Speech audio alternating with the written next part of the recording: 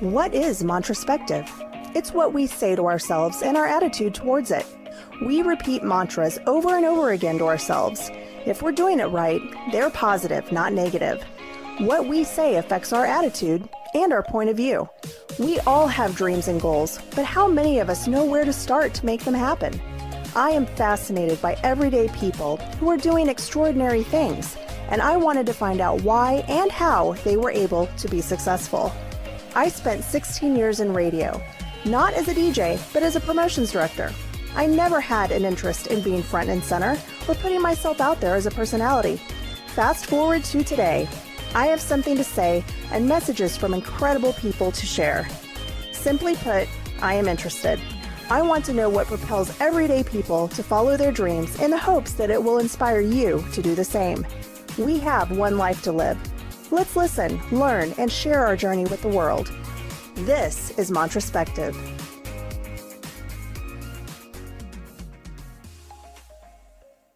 Mantraspective would like to thank our sponsor.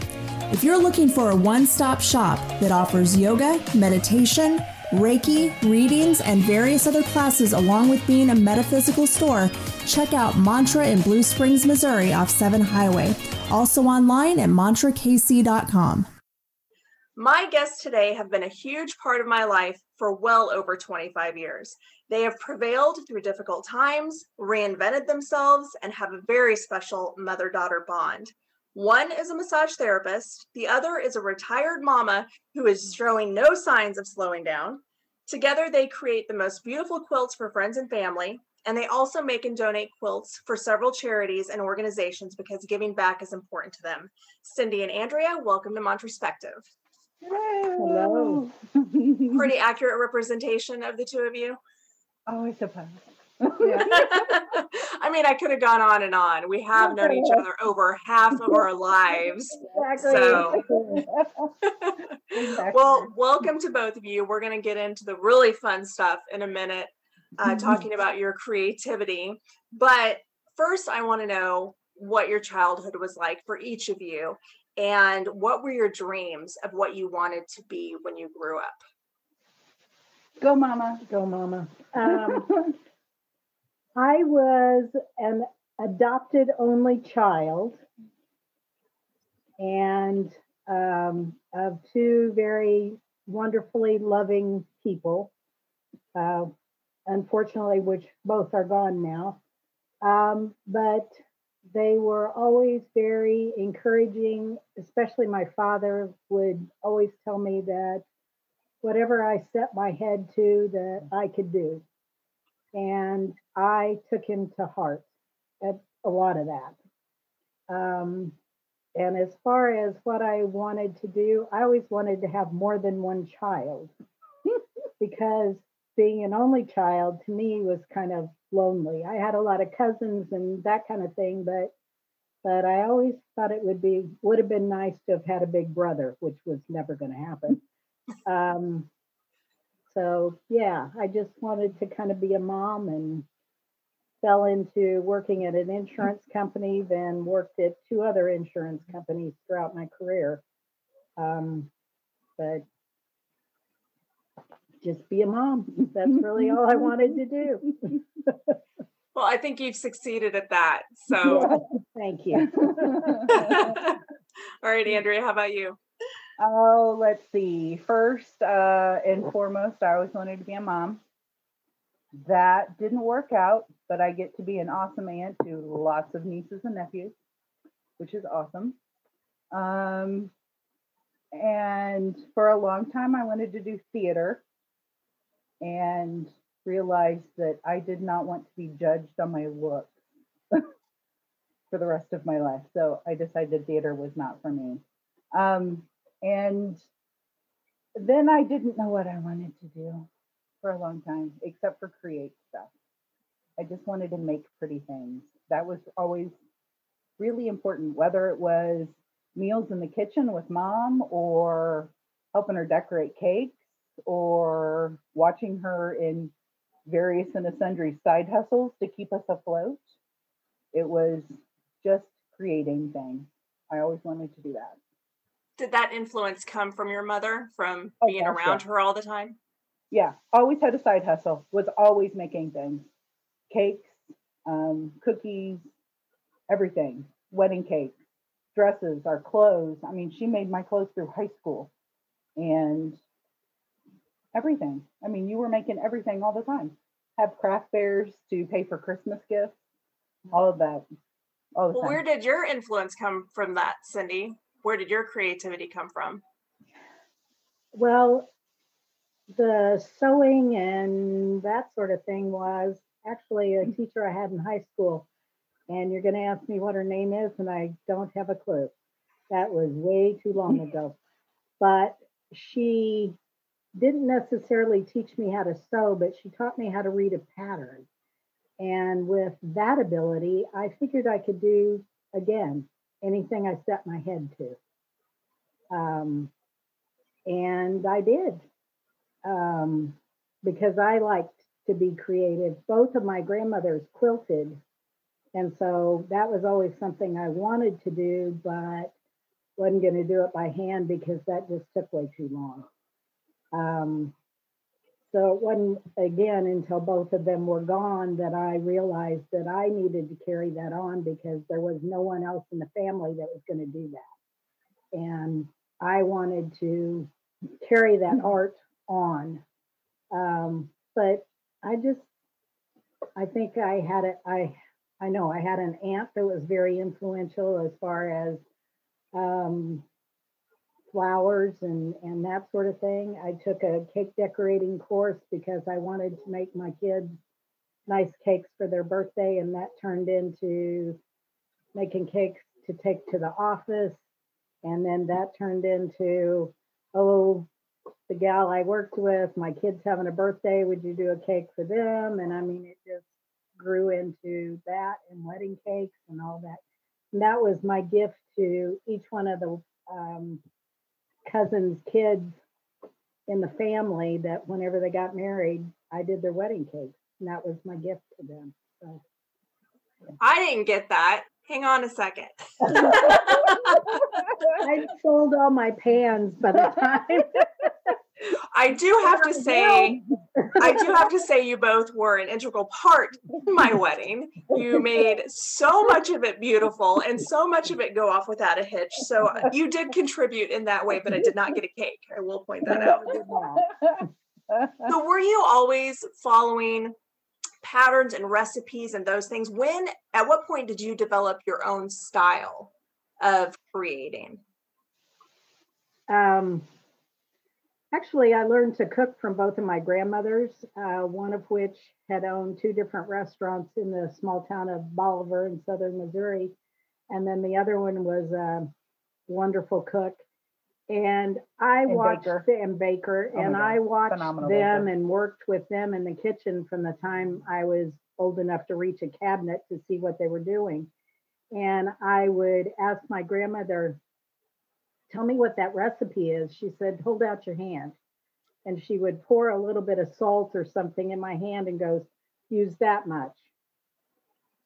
So it was just, I figured it out by watching and then doing recipes. I'm not sure I ever followed a recipe. I always modified it in some way or another. It was a guideline more than it was. Unless you were baking, because that's a formula. That's a formula, and that's different. That is.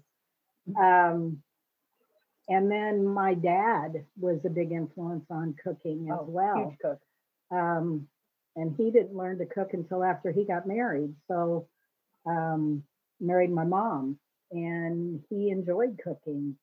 So anytime I wanted to know how to fix something, I would call Dad and ask him.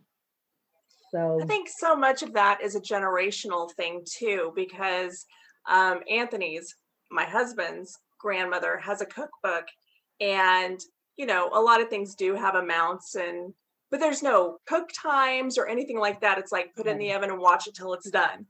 Yeah. And I find that with that older generation is that they just kind of learned by trial and error and by doing. And if they developed a recipe out of something great, but so many of them just knew what to do. I am not that way. I have to follow a recipe to the T. I get nervous about spices and all of that. I can't do it. So obviously you learned how to do that and felt comfortable with that. Is that something you passed on to Andrea?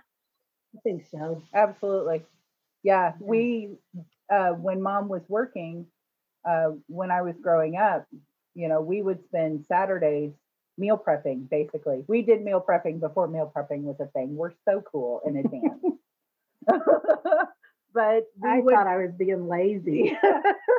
But I would have to start dinner, and she rode the bus. The company she worked for they didn't pay for parking, but they would pay for a bus pass. So she would call us before she was leaving, as she was leaving the office. And I knew I had about an hour before she was going to get home from her being on the bus for an hour. And I would get whatever we were having for dinner started. So we would do a lot of that meal prep on Saturdays and have a menu and follow the menu. Every day we had something else planned for dinner. So I knew what we were gonna do, what I needed to fix, all of that. What might need to be warmed up or whatever. Yeah. I mean, we'd do a casserole, we'd have tacos, we'd have spaghetti every week, but meatloaf was big. Chili. Have chili, then the next day have chili dogs, poor. But yeah, absolutely. All that time I spent in the kitchen with her. Yeah, I did the same thing. Now, how did you do that again? Yeah. What's the most important thing you learned from her in the kitchen? Patience. Because you can't rush it. It'll be ready when it's ready. You can't rush it. That's the big thing. I think you need to come over and teach me that. Young Padawan, patience. So obviously being creative came over to you, Andrea, through influences from your mom and everything. So, when she started quilting, was that something you were interested in right away, or did that happen later on for you? Within a year of her starting to quilt, I went, okay, this is just too much fun. I want to do it. And I was influenced by the same two women, mainly one great grandmother and my Aunt Betty, because I remember during the summers, I would go down and spend weeks with my Aunt Betty. And when my great grandma was still alive, I would watch them. I would sit at the bar and watch them bake and cook together. And it was like a symphony. Their hands were amazing to watch. And that's a very vivid memory. And so watching that and seeing the joy that they had was something that imprinted on me big time. And for some reason that came back when mom started quilting, because I had the memories of the stories that my grandmother would tell me about the quilts that she would make. So, yeah. And my aunt still has a lot of those quilts that when we go down to visit are on the beds, and we have those conversations again, Mm-hmm. which is, it's just fascinating, Yeah. Well, there's something about quilting, anything that you're making yourself by hand that has such an emotional tie to it. And especially when it's within a family like that, that's something that you can carry on from generation to generation. And I love, Cindy, that you picked up on early on that this was important for you to carry on in your family, because I think we're in a generation right now where some people aren't interested in those things and are kind of stepping away from that, and it is dying off within families. But to have something so personal and handmade from a family member, it does hold a lot of emotion. And the fact that there's so many memories attached with it. I mean, for everybody listening, Andrea's voice changed a little bit because Cindy started cutting onions right next to her face. So, but that's just another example of how important, this art form is, because you have those memories and you have physical items from those times. And, you know, you kind of describing it of it being kind of like a symphony. It's almost kind of like they're so good at their craft and they've done it for so long, they're on autopilot and they just do it, you know? And I'm pretty sure that's how I could describe the two of you right now, because you've been doing it for so long. So what is it about that particular art form that was so attractive to you? What do you love most about it? I'm tactile. Yeah. I like to touch and feel things. And so getting to touch all the pretty things, and that's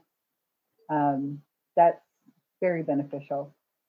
A lot of it, that is huge. And it's just pretty. It's a pretty thing. Yeah, it is. Mine is, I think, more carrying on the tradition that my grandmother started. And I mean, my Aunt Betty that we've been referring to, which is my father's sister, she does not sew. No. I had one aunt, my mother was one of 8 children, and there was one aunt in the bunch that sewed. No one else did. So it just really became almost a mission. And when a friend of mine introduced me to, I mean, she was quilting, and we've worked together for many, many years and still quilt with each other once a week now that we're both retired. She introduced me to the fact that I could do it on the sewing machine, and I was all in because I could do it faster. It seemed more sturdy, and it was a way that I could express myself creatively that I wasn't getting from any work that I had. You mean you couldn't express yourself creatively in the insurance industry, Maddie? I'm shocked. I know they didn't think I was very creative at my last job, but you know, they're lost. When you're creating new patterns or new designs, is it something that just comes up in your mind's eye? Do you actually make out plans for it? How do you go through that process? Andrea is much more creative in that way. I have dreams about quilts. Yeah, I do. I actually have a quilt that I had a dream. Mom loves telling this story just because the look on my face when I got up that morning was like, oh, I gotta go make a quilt. And it was like 5:30 in the morning. But I had a dream that I was watching a NASCAR race with my grandpa. This was after my grandpa passed away, but he started liking NASCAR in his late 70s for some reason. I think it was to escape my grandmother because it was quiet and she didn't listen to him. So, but we were huddled under this quilt, and I got to looking at the fabric, and I'm like, oh, these are really pretty. And it's all orange and blue, which are his favorite colors. And they were all 30s reproduction prints, which were something that I always loved, the 1930s reproduction stuff. And I was like, wait a second, I have this fabric. And it was all of the fabric that I had been collecting to make a quilt in his honor. And we were basically snuggled under the quilt that I needed to make. So I saw the quilt in a dream, got up that morning, went from my bedroom to the sewing room and started working on it, and had the top done by the time Mom got home from work that night. Wow, that's pretty powerful. You know, I mean, because it's meant to be. Yeah, you know, to have something like that come to you and just have that overwhelming urge to create it and make it. Yeah. That happens a lot. A lot. Well, most people have a favorite store. You know, some people love going to Target. Some people love going to Hobby Lobby. You both love fabric stores. What emotion are you feeling when you go into a fabric store? Pure joy. Yeah. Utter delight. Yeah. Giddiness. And sometimes we even go, Depends depending on on, how long we've been in a yeah, have not been in in a a store. Yeah. This year we did a little shop hop where we went to several different quilt shops in July, and we were truly giggling, giddy because we hadn't been in a quilt shop in months, and we usually go every 3 months to quilt shops, and then we have one here in Raytown that we absolutely love. So shout out to Show Me Quilting. We love you back. But so with the quarantine and the shutdown and everything, that really kept us out of those places. And we ordered stuff online, which we do a lot anyway. But being a tactile person, getting in there and touching fabric was something we missed. Well, and with the quarantine, you really couldn't go in and touch everything. Yeah, we couldn't touch. So, I mean, because other than Joanne, quilt shops weren't necessarily deemed essential, but they would do online orders, but you couldn't go in the shop. So, yeah, going in was amazing. The first time we actually did, we were like giddy little schoolgirls when we got to touch fabric in a shop. And it should be noted that you've been known to plan vacations around quilt shops. Oh yeah, oh absolutely. Yeah, you're not supposed to do that. Wait a second. I thought that's what to do. I'm just demonstrating how much you love fabric and love quilting. It's a very big deal, and every time you discover a new shop or whatever, it's that joy, it's that excitement of, oh my gosh, I get to go experience something new. And you've developed a lot of relationships with these places as well, which is kind of cool. Yeah, absolutely. And we have different shops that we go to for different fabrics too. So, we have shops that we go for more modern fabrics. We have shops that we like to go to for more Civil War reproduction stuff if we make something with those. Which sometimes is painful. It's painful sometimes. They're not my favorite, but God bless the people that love them. But we have our kind of favorite places we like to go to. I mean, our absolute favorite all time is Hamilton, Missouri, and Missouri Star Quilt Company. But yeah, we love to go, and we do plan them. So there's probably a lot of people listening that have always been interested in creating and quilting and find it overwhelming. What advice would you give someone who's interested in starting? Where is a good place to start? Learn to sew a straight line. Yes. So I'm screwed. No, you're not, because you can do it with some practice. Yeah, absolutely. And a little bit of patience. I mean, a lot of people say, I don't have the patience to quilt. Well, I don't have a whole lot of patience either, because if I did, maybe I wouldn't have 30 projects that are already in the works.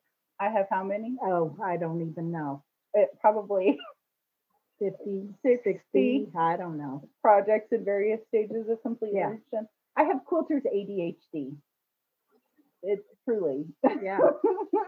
She'll get the blocks done on a quilt and put it in a bag and set it aside, and I'll go, what's this for? Oh, I just need to sew that together. Well, sew it together. Well, no, I'm working on this new one. Makes me crazy, but that's okay. I didn't sense that at all. No, no sarcasm or anything. But that's how in 9 weeks I can do 18 quilt tops.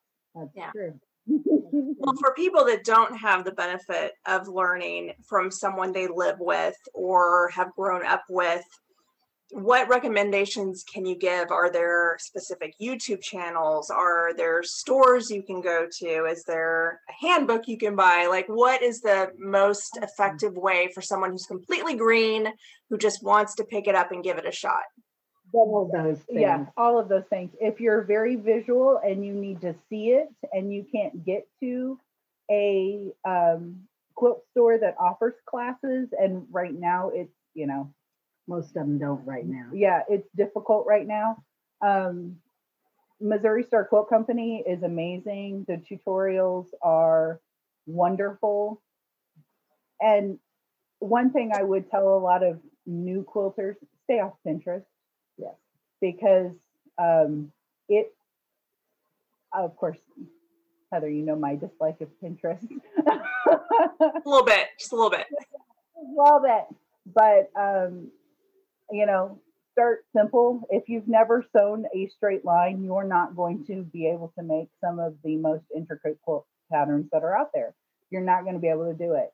You've got to learn the rules before you can break the rules. And after almost, 25 years for me and almost 30 years of quilting for mom and sewing even more than that, you got to learn the rules. We know the rules and we can break them now, but somebody who literally just picked up their first, charm pack and want to make a baby quilt, you have no idea what you're doing. So keep it simple, but there's a ton of videos on YouTube. Just, type in Missouri Star Quilt Company. Jordan Fabrics is another great one. There's all sorts, Fat Quarter Shop, all sorts of great tutorials out there. Find one you like, stick with it, and you're gonna get there. It's just, you got to put in the work first. Well, go ahead. I was going to say one thing that's also nice for beginners is all the pre-cuts that are now available. When I first started out, you needed to buy a yard of fabric to get a 2.5-inch strip. Well, now you can buy what they call a jelly roll, and it's every fabric in a fabric line, and it's a 2.5-inch strip of those fabrics that you can very easily sew together in many different ways to produce a quilt. And there are a lot of more options available to make it affordable, to make it more affordable. Which, I mean, it's not a cheap hobby by any means. No.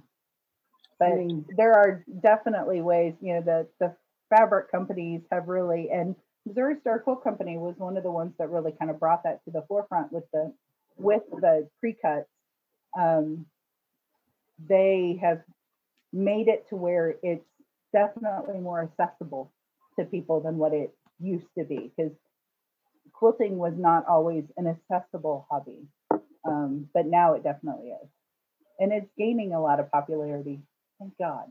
Yeah, it needs to. Those domestic arts that need to be brought to the forefront, as far as I'm concerned. Well, you brought up something interesting that I wanted to ask you about, Andrea. What was the phrase you just said? You got to know the rules before you break the rules. Is that right? Yeah. So you have entered some quilting competitions before, and you've kind of run up against the traditionalists versus the people that are breaking the rules and trying something new. Do you see that changing finally and being able to break the so-called rules? Like, I don't know why there are rules per se to begin with when it comes to creativity, but there is. So can you speak a little bit about that? So the rules with that are more style, so traditional versus modern and contemporary. And a lot of those end up being the judge. So if the judge is more of a purist, or just geared more towards traditional quilts and that style, you've got no chance if you're a modern quilter. But it's more difficult when there's only one judge at a particular event too, which was the case in the one I did.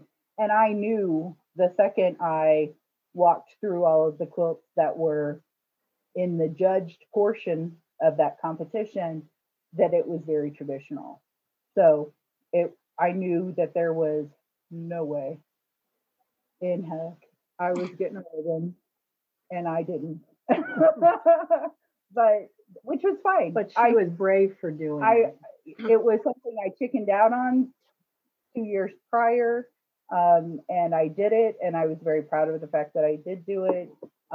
So I've now gone through that experience, and I know Mom's got to run around and turn off an alarm. but, but I'm glad I did it, and I definitely do want to do it again. But I think I want to do more of a more national competition as opposed to a local competition. Is it socially acceptable within the quilting community to kind of break those creativity rules, or is that still something that's pretty fresh and new? No, there's a lot of rule breakers, which I love. But there are people who break the rules and just could do just crazy wackadoo things, and there are some where, like me, I like to take traditional blocks and funkify them. Make them modern twist on. Put a modern twist on them. Make them really big as opposed to being really small, or put pair a very traditional block with a just completely crazy modern wackadoo fabric, or whatever. I like to break the rules that way because I love the traditional blocks, and there's so much history with those blocks, and depending on what type of American history you're talking about, some of those blocks actually were used in the Underground Railroad to help slaves get to the North. And it would be the type of the quilt pattern that was put on a rail outside a house to let the slaves know where their safe passage was, or whatever. So even traditional blocks have meaning depending on how you want to look at them. Well, that's why I find it so interesting that there's rules to begin with anyway, because I view this as an art, as an expression of the creator. So I find it interesting anyway that there are specific rules that kind of need to be followed just in the, creation of it, that people still question. I'm glad to hear that it's becoming a little bit more progressive and everything, but what you guys create is absolutely beautiful, and how anyone could critique it from a different standpoint, like to have a list of rules. Well, you didn't do this stitch this way, and you didn't, that still baffles me, because it's just like painting a picture. It's a vision of something that you have in your mind that you're physically bringing to life. Yeah. It's different, and because it is such a traditional style of art, in a lot of ways, there's still a big, huge, it's still based in those traditional ways of doing things, and we need some rule breakers to kind of get us out of that. But lead the way. Yeah, but I mean, I don't know how long. I said earlier I've been quilting for 25 years, and I would tell people I'm a quilter, and they go, "What are you, 80?" No, I'm a 19-year-old kid that enjoys carrying on a tradition that my great grandmothers did, and my mother does. What's wrong with that? So it's, there's still a lot of almost biased against the type of person or stigma that, if you're a quilter, though, you're probably this dowdy old lady who has 9 million cats, and, it just does this because you have nothing else to do with your life. And that's not at all the case. She doesn't have one cat. I don't have one cat. Not a single cat. Not a single cat. I do have a lovely Shih Tzu. You just wanted to say Shih Tzu. Well, you both are very giving and charitable people, and you've been known to make quilts to donate for, auctions or for specific people. So can you talk a little bit about the organizations or charities you've worked with and why they were important to you? One of the big ones that we have partnered with over the last few years is River of Refuge. That's based in Raytown, Kansas City. It's in the old Park Lane Hospital and Medical Building. And what they do is provide interim housing for low to no income families who are coming from shelters or on the streets or living in cars or living in a pay by week, pay by month motel. Or their house burned down. House burned down. Didn't have any place else Yeah. to go. And so, so the families can go there. They live. They don't pay any of their expenses, but they do learn budgeting and parenting classes, and They must have a job. they must before they work. leave. And that was a big thing, really for me too, because growing up, being right on that verge of, mom lost her job, we could be homeless kind of feeling. And I don't know that kids should be aware of that, but I was, and I'm very grateful for the fact that I was. I always admired the fact that mom did work and she always had a side hustle. If we needed money for something, she would do what she needed to do to make sure we had it, if it was necessary. If it wasn't necessary, then it would be a discussion.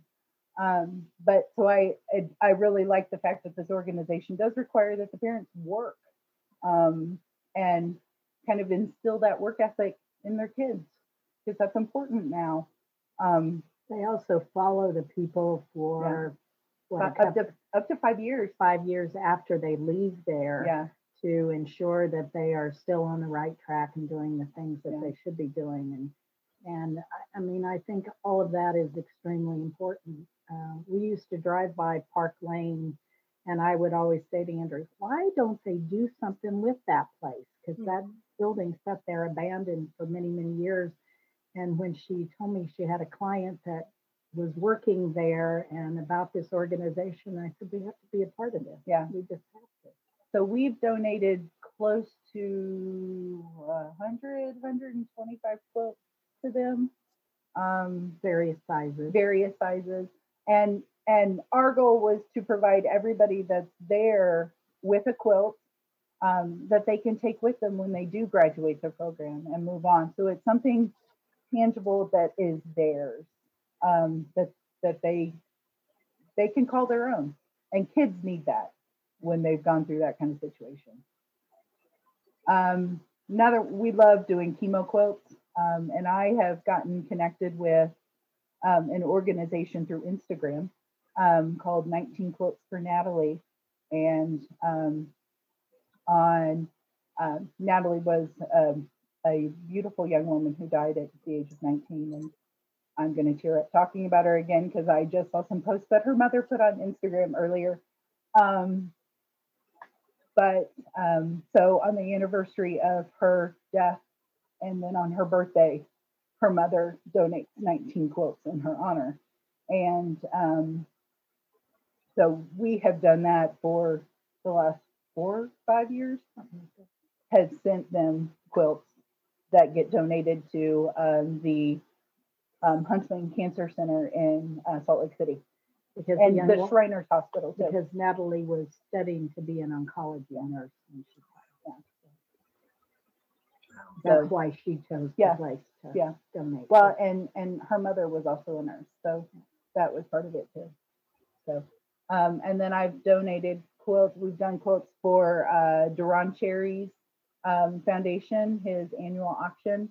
I didn't do it this year, unfortunately, but had done it for the 3 years prior, and got to actually make a quilt for Duran that was presented to him on their 25th anniversary, which was very cool. I'm trying to think. We've done a lot of just chemo quilts for people we know that are going through chemo and that sort of thing, because that's not a fun thing. You need something that represents people who love you in a lot of ways. Well, I just gave a quilt to my cousin for that very reason, because she's going through chemo right now. Yep. Well, there's so much love that goes into something like that because it is handmade. It's not something you just run to the store and pick up. It's something very personal. So I'm sure everyone who's received one of those quilts, feels that love. So it's something I've always admired the both of you for doing, because these quilts are not an easy task. It's not something you just, sit down and can whip out in 20 minutes or whatever. There's a thought process that goes along with it and so much work that's attached to it. So, I mean, how much of your week is spent quilting? Well, Mom spends way more time now that she doesn't have to go to a real job. True. So you probably spend 40 hours a week quilting. At least. I probably spend that much in my days off total. Because I'll be in the quilt studio for 12 hours on a day off. But I do a lot it should be noted that Andrea has the strongest hands of anybody I know, because she is a massage therapist by day and quilter by night. And how her hands still function is beyond me. That's a lot of use right there. Sure. Well, yep. I know as an artist, picking a favorite quilt or project is probably next to impossible. It's like picking a favorite child. But do each of you have a particular project that you've worked on that means something especially to you? I do. I started a quilt over 17 years ago. And it has embroidered blocks on it. And I was working on those embroidery blocks when my youngest daughter was in the hospital. I have my grandson, who is now 17. And I worked on those quilts because she was in the hospital for 2 weeks prior to him being born. 3 weeks. 3 weeks with some medical issues. And I did not leave her side. I was there day and night. And I had to do something to keep myself sane because she slept probably 22 hours a day because of the issues that she was having. And I just, within the last month, finished that quilt. Wow. It's so cool too. Yeah, I love it. I love it. It's very French provincial. Yes. And they're big embroidered roosters. And the really cool thing too, the day that Hunter was born, my grandma and I both worked on one of those blocks. So it's 3 generations represented in some of the work too, which is really cool. But yeah, it's which my mother did not really do that kind of stuff very often, but she was getting fidgety in the waiting room. She was. It was a stressful day, and we needed a diversion. Yeah, so that's really kind of cool. I have so many that mean so much to me for different reasons. 2 that I have. One, I started collecting the fabric before probably 07. And then in 08, I suffered a miscarriage and started deciding, okay, this is going to be the quilt that I'm going to do that's going to represent kind of me. And I collected those fabrics for a while. And then in 2010, I got laid off from a job and started my massage therapy career. And while I was going to school, I started working on the embroidery blocks. And I have some of those embroidery blocks that a couple of my classmates worked on, which makes them even more special to me. But that quilt kind of became my healing quilt in a lot of ways. And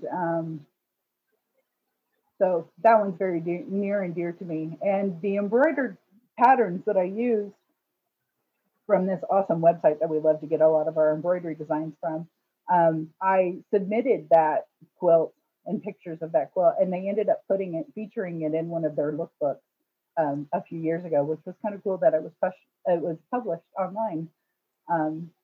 So, I was excited about that. But then I've got another one that we took a quilting class in '09, I think it was, our one block. Oh, yeah. Our one block class. It was the first class that we ever took with this particular instructor. And we fell in love with Karen and began taking classes, like every class that she would offer at this quilt shop. As a matter of fact, we'd go, what are you going to teach us next? And she would invent classes for us. And then set them up for our group. Yeah. And it would just be our group in that particular class. Because there were like 5 or 6 of us that we were known as the Karen groupies at the quilt shop. And so, and then we lost Karen in 2011. And I did not have my quilt finished, and I couldn't touch it for how many years? That quilt some time. I don't think I touched that quilt again until like maybe 2016, because every time I would look at it, I would burst into tears. So, and hear Karen in my head. So when I finally got that one finished, that was a big deal. Actually, I finished. Well, you did finish it, because I'm slightly directionally challenged when it comes to vertical rows. She'd sewn it together backwards. So she had to rip it out, and then I fixed it. All right, I've got an idea for you guys, and so go ahead and steal it from me. But I think you should write a book on storytelling through quilts, because every quilt seems to have a story, and through who you're giving it to and what they experience with it. It's really kind of cool to have those attachments and those memories to a tangible object that was handmade. It's just kind of really neat. One of the things that we do quite a bit is do memory quilts. Mm-hmm. And I don't think Amanda's going to listen to this. So I guess I can spill the beans. Yeah, go spill it. Lost my mom last year on November 30th. And that's kind of what started our 2020, was the end of 2019. But anyway, I took several pieces of her clothing and have now made a quilt for my youngest daughter that she's going to get as a Christmas gift. And we do a lot of that for several people. Done a lot of quilts for siblings. Yeah. I've done, I was put in contact with somebody, and she wanted 2 quilts made, one for herself and one for her younger brother, and gave us 3 totes full of clothes. And by totes, I mean the big 4-foot long ones, full of their mother's clothes. And so I took those and did more of a traditional t-shirt quilt. Well, my version of a traditional t-shirt quilt. It doesn't look like anybody else's version. Yeah. And I used strictly their mom's clothes. So cut up jeans, khakis, riding pants, because she was an avid horseback rider, a huge KU fan. There were a lot of KU shirts. And scrub, she was a nurse, so scrub tops, everything. And put this quilt together for him. And then the sister wanted more of a traditional style quilt that was a piece block. And I used her clothes, the mom's clothes, as my fabric, and actually created a piece block with the clothes, which that was the first time I had ever done that. So that was amazing to do that. And so that's now something, and unfortunately, we're losing, a lot of our classmates are losing their parents, and breaks my heart, but also makes me realize how lucky I am to still have my mom.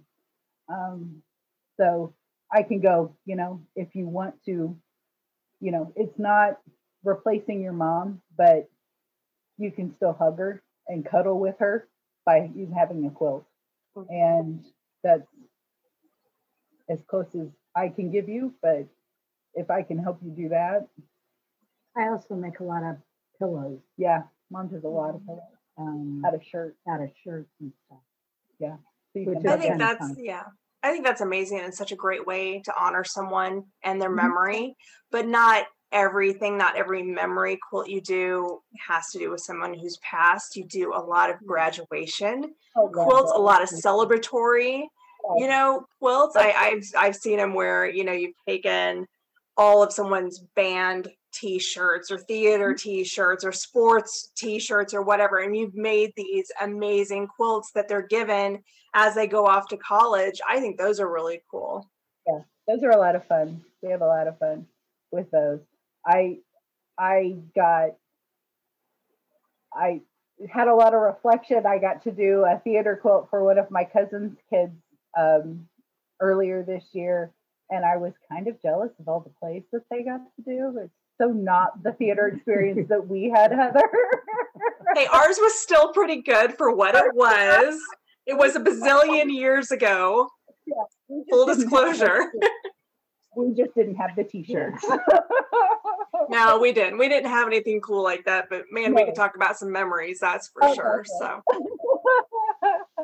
have you guys had anybody ask you to do something odd or strange that you were kind of like, I don't know about this? I, my lovely daughter got me into something that I had never done before, but I took a lady's wedding dress. Oh, that's me. I'm the daughter. Yeah, you're the daughter. And made two baby quilts out of this wedding dress. Mhm. That was very 90s. Yes, it was 1993. Oh, And wow. very beaded and Shiny satin. shiny satin. Lots of and shiny satin. they turned out phenomenal, Oh, they were if I must beautiful. say. They were beautiful. But I tried to honor the way the wedding dress was made and then keep all the glitz and sparkle I could on it. And You did good. so that was kind of fun. That was fun.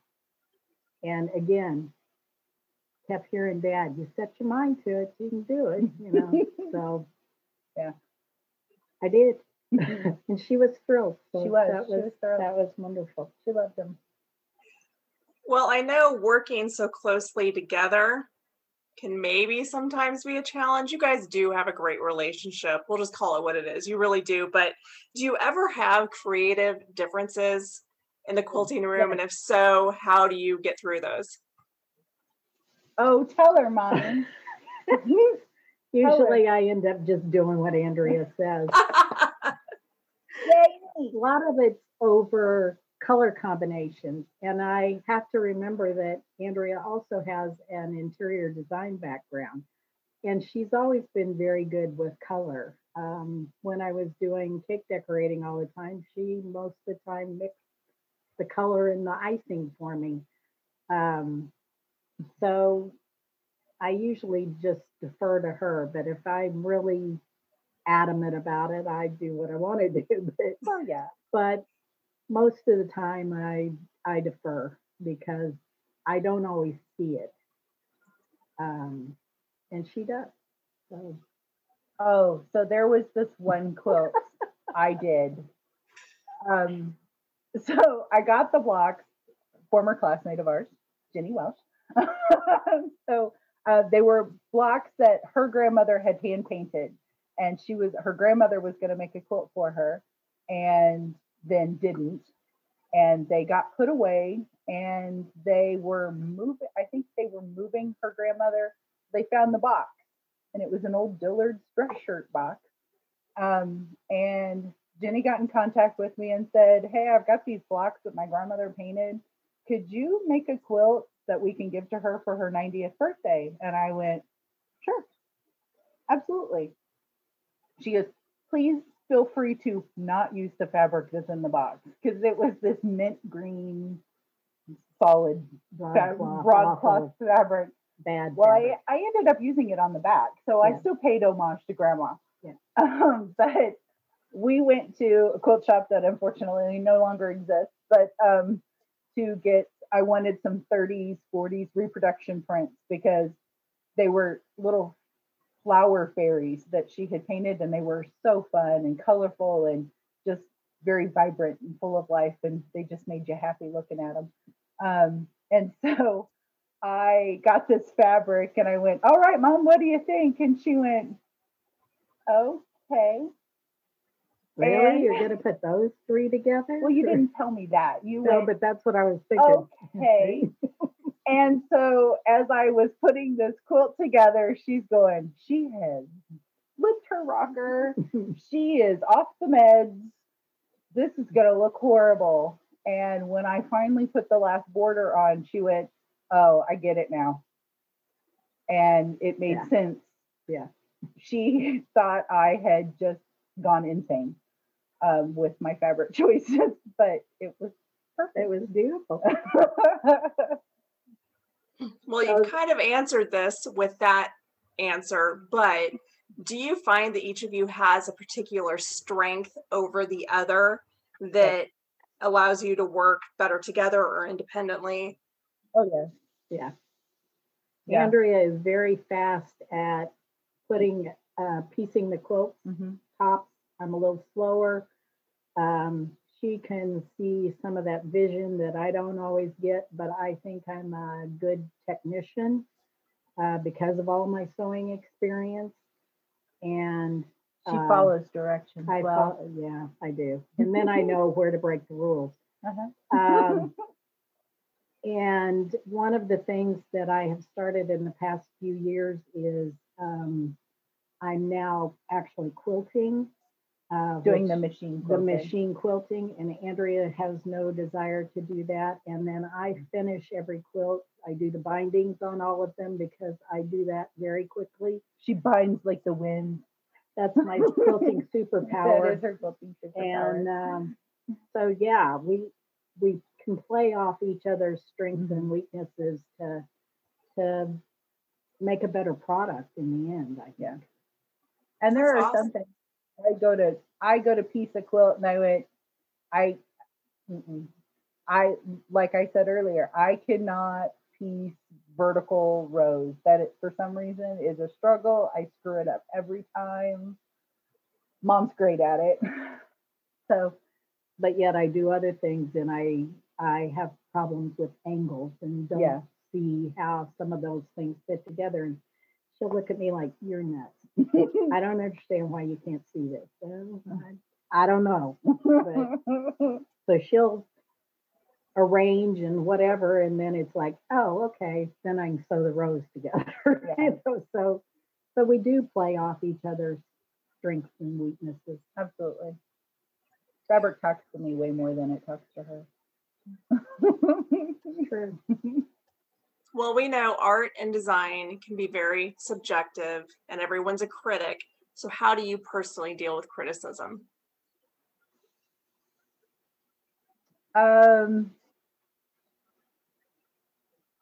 It's still a struggle.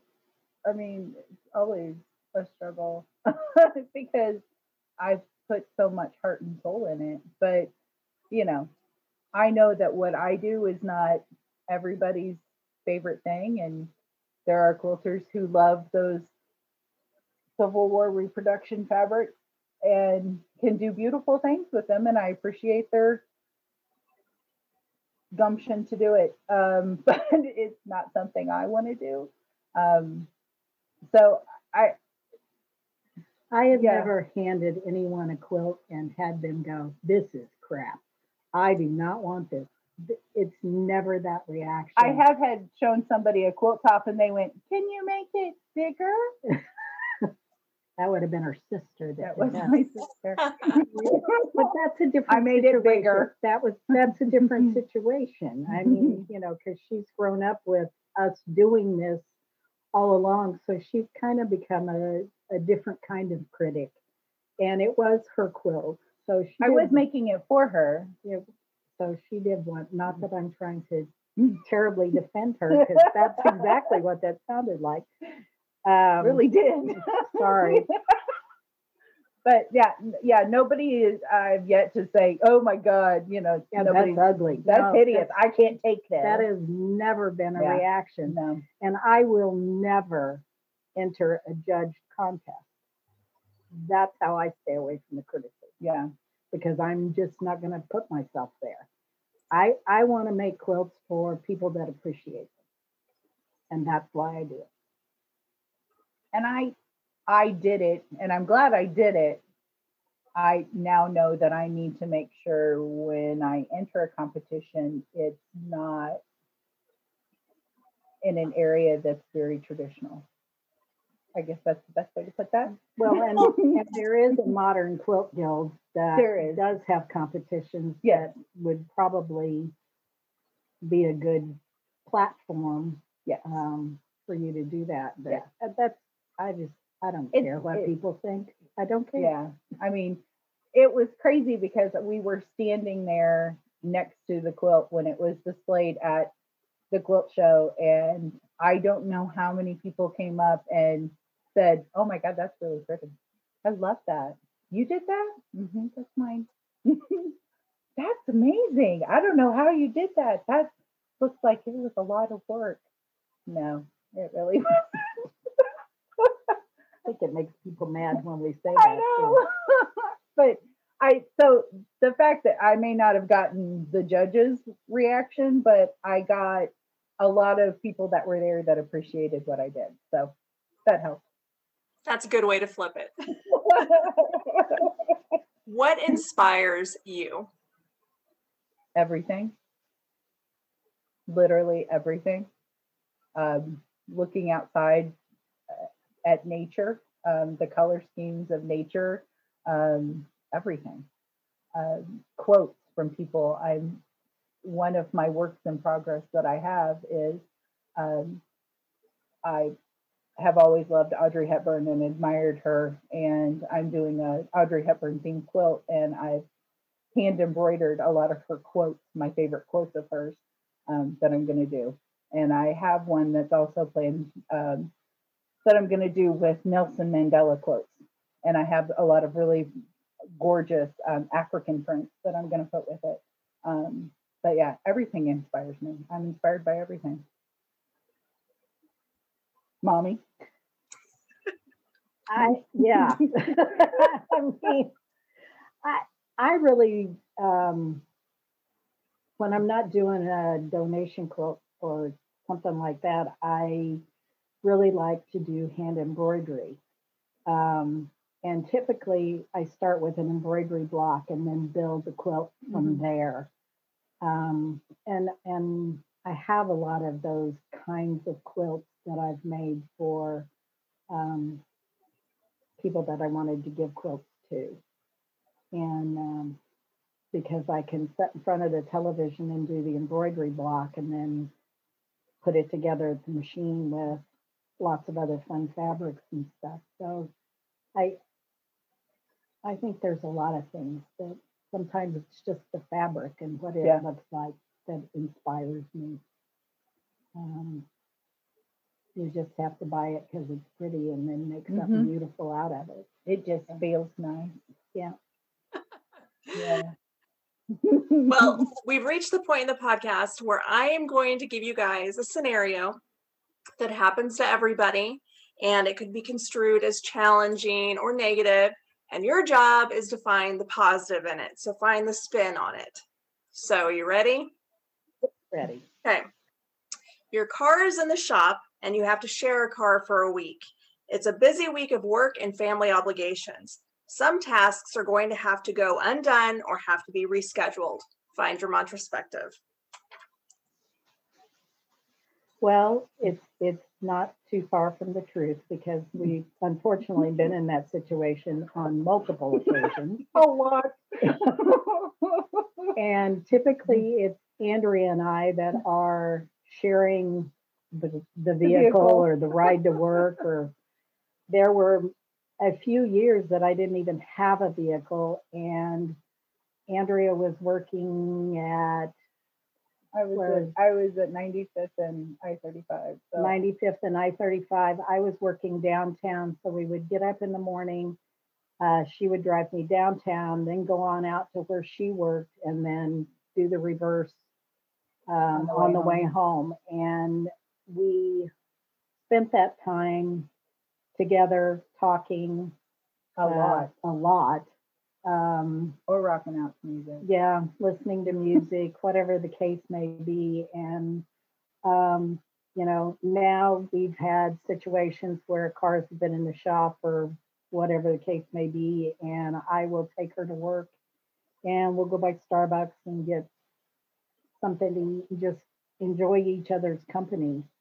Um, We always seem to just get it all done. yeah, some way, somehow. My other just daughter happens. had her car in the shop and kids needed rides to school. And so I'd take my granddaughter to school or my grandson. And, it's just time that we are able to spend together that we may not get otherwise. Yeah. And Especially right now, because we don't get to see the kids as often because of since we're not all living in the same house. since we're not all in the same house anymore, but we don't get to see them as often because of, one may be quarantined or whatever, or because of everything going on. So yeah, it's always a way to spend time with each other, and everything else will fall into place eventually. Yeah. If it wasn't meant to happen, it wasn't meant to happen. Bottom line is you two really like each other is what it comes down to. Well, she's right. She's right.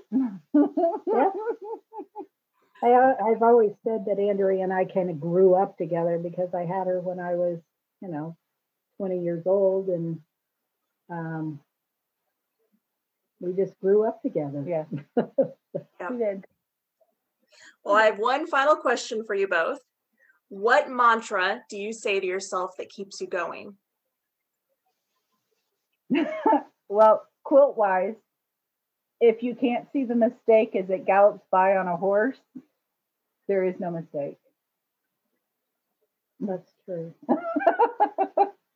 It's And the there are- galloping horse. There are times we'll look at each other and go, galloping horse, because this is a mess, but nobody else is going to notice it. Yeah. Or it'll be okay once it gets washed. Yeah. It'll wash out. That's another one. The other one, personally, it's what my grandpa used to always tell me. And I hear him say it to me a lot. It's keep your chin up. Don't let anybody get you down. And whatever you put your mind to, you can do. Mm-hmm. He's a pretty good guy. Yeah. He was pretty awesome. Yeah. Cindy, do you have any others, or do you just concur with those? Oh, it really is truly what he would always say is whatever you set your mind to, you can do, and keep your chin up, kid. Yep. That's it. And now you're going to cry. Yeah. You almost made it, almost through the entire podcast. Andrea's crying over there like crazy. You held it together until just now.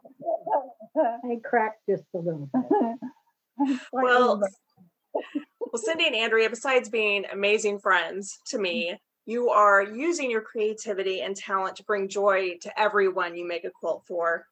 Quilts are very personal and they carry a lot of memories, and you both are responsible for giving that gift to a lot of people. So thank you for continuing to do that as long as your hands hold out. If you're interested in learning more and seeing some of their amazing work, check out @TheHippieQuilter on Instagram, Facebook, and Twitter. Any final thoughts you'd like to leave with the listeners? Make the world a more colorful place. That's all I want to do, is make the world a more colorful place. Be nice. Yeah, be kind. Be nice, please. And on that note, we drop the microphone. I will see everybody next week. Remember, your thoughts become your reality. You have all you need to begin to make your dreams come true. Dream it, believe it, manifest it. Have a great week, and I'll talk to you again soon.